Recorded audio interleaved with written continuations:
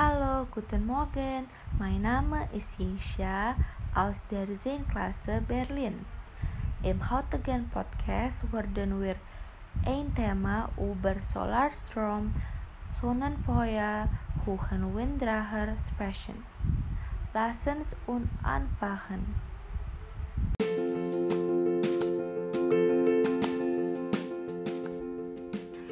Solarstrom, Sonnenfeuer, Höhenwindräder. Was die himmlischen Reaktoren leisten können, wenigstens der Strombedarf der Menschheit aus klimaneutralen Kühlungsstilen. Hier sind die abfallversprechenden Arten von Hilmar Smut und Lina Moreno. Rund 20 Jahre hat es gedauert, bis die erneuerbare Energie vom Nebenprodukt zum Rückgrat der deutschen Stromversorgung wurden. Im ersten Halbjahr 2020 stellten sie bei Nettostrom einen neuen Rekord auf. An deutschen Steckdosen kam mehr Energie aus Wind, Sonne, Wasserkraft und Biomasse als fossilen Kohlen. Geholfen haben dabei zwar ein milder Winter und ein windiger Frühling, doch die Aufgabe der Energien ist beachtlich. Seit 2050 hat sich der Anteil von Wind und Sonnenfeuer an der Stromversorgung global verdoppelt. Hinter der Vielfalt der klimafreundlichen Energiequellen verbunden sind vor allem zwei grundlegende Prozesse.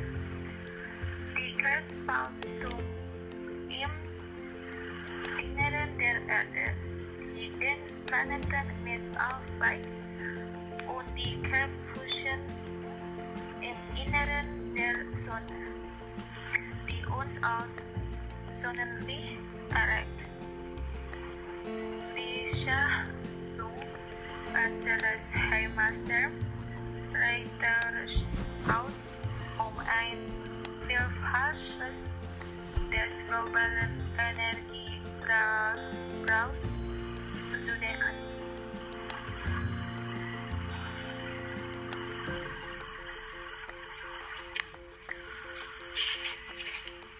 Höhenwindräder. Besonder ergiebig bläst der Wind mehr als 300 Meter über der Erde, fernab der Reichweite klassischer Rotoren mit fliegenden Turbinenanlagen oder Wasserballonen, besonders wie Energiearten. Weil der Wind in diesen hohen Lagen kräftiger und mit geringerem Flauterisiko bläst. Der Anzahl wäre Airborne Wind Energy eigenen. Doch die Steuerung der Anlagen ist komplex. Bislang ist die Technik noch im Experimentierstadium.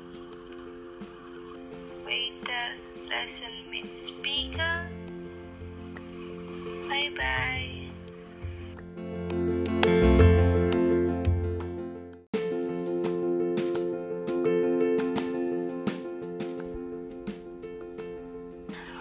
Solarstrom, Sonnenfeuer, Höhenwindräder. Höhenwindräder, was die himmlischen Reaktoren leisten können. Willen sie der Strombedarf der Menschheit aus klimaneutralen Quellen stillen. Hier sind die abfallversprechenden Ansätze von Hilmar Smuth und Lina Moreno. Rund 20 Jahre hat es gedauert, bis die erneuerbare Energie vom Nebenprodukt zum Rückgrat der deutschen Stromversorgung wurden. Im ersten Halbjahr 2020 stellten sie beim Nettostrom einen neuen Rekord auf. An deutschen Steckdosen kam mehr Energie aus Wind, Sonne, Wasserkraft und Biomasse außer fossilen Kohlen. Geholfen haben dabei zwar ein milder Winter und ein windiger Frühling, doch die Aufgabe der Ökoenergien ist beachtlich. Seit 2050 hat sich der Anteil von Wind und Sonnenfeuer an der Stromerzeugung global verdoppelt.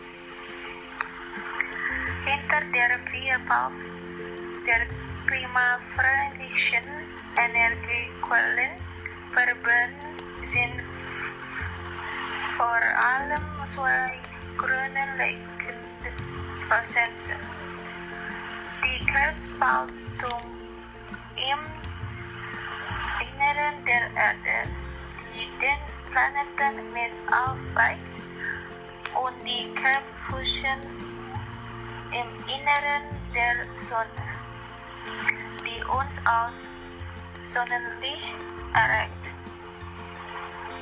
Die Schaltung unseres Heimatsterns reicht aus, um ein Vielfaches des globalen Energieverbrauchs zu decken.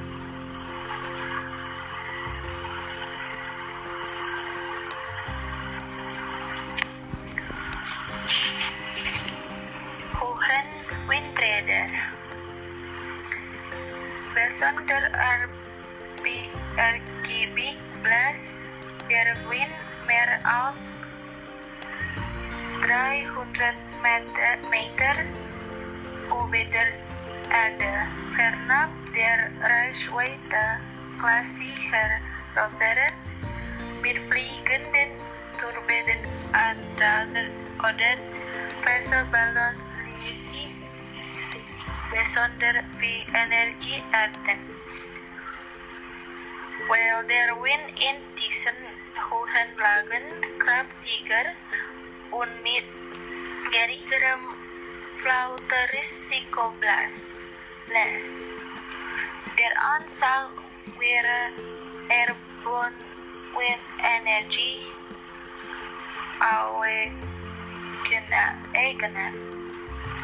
Doch die Steuerung der Anlagen ist komplex. Bislang ist die Technik noch im Experimentierstadium. Weiter lesen mit Speaker. Bye bye.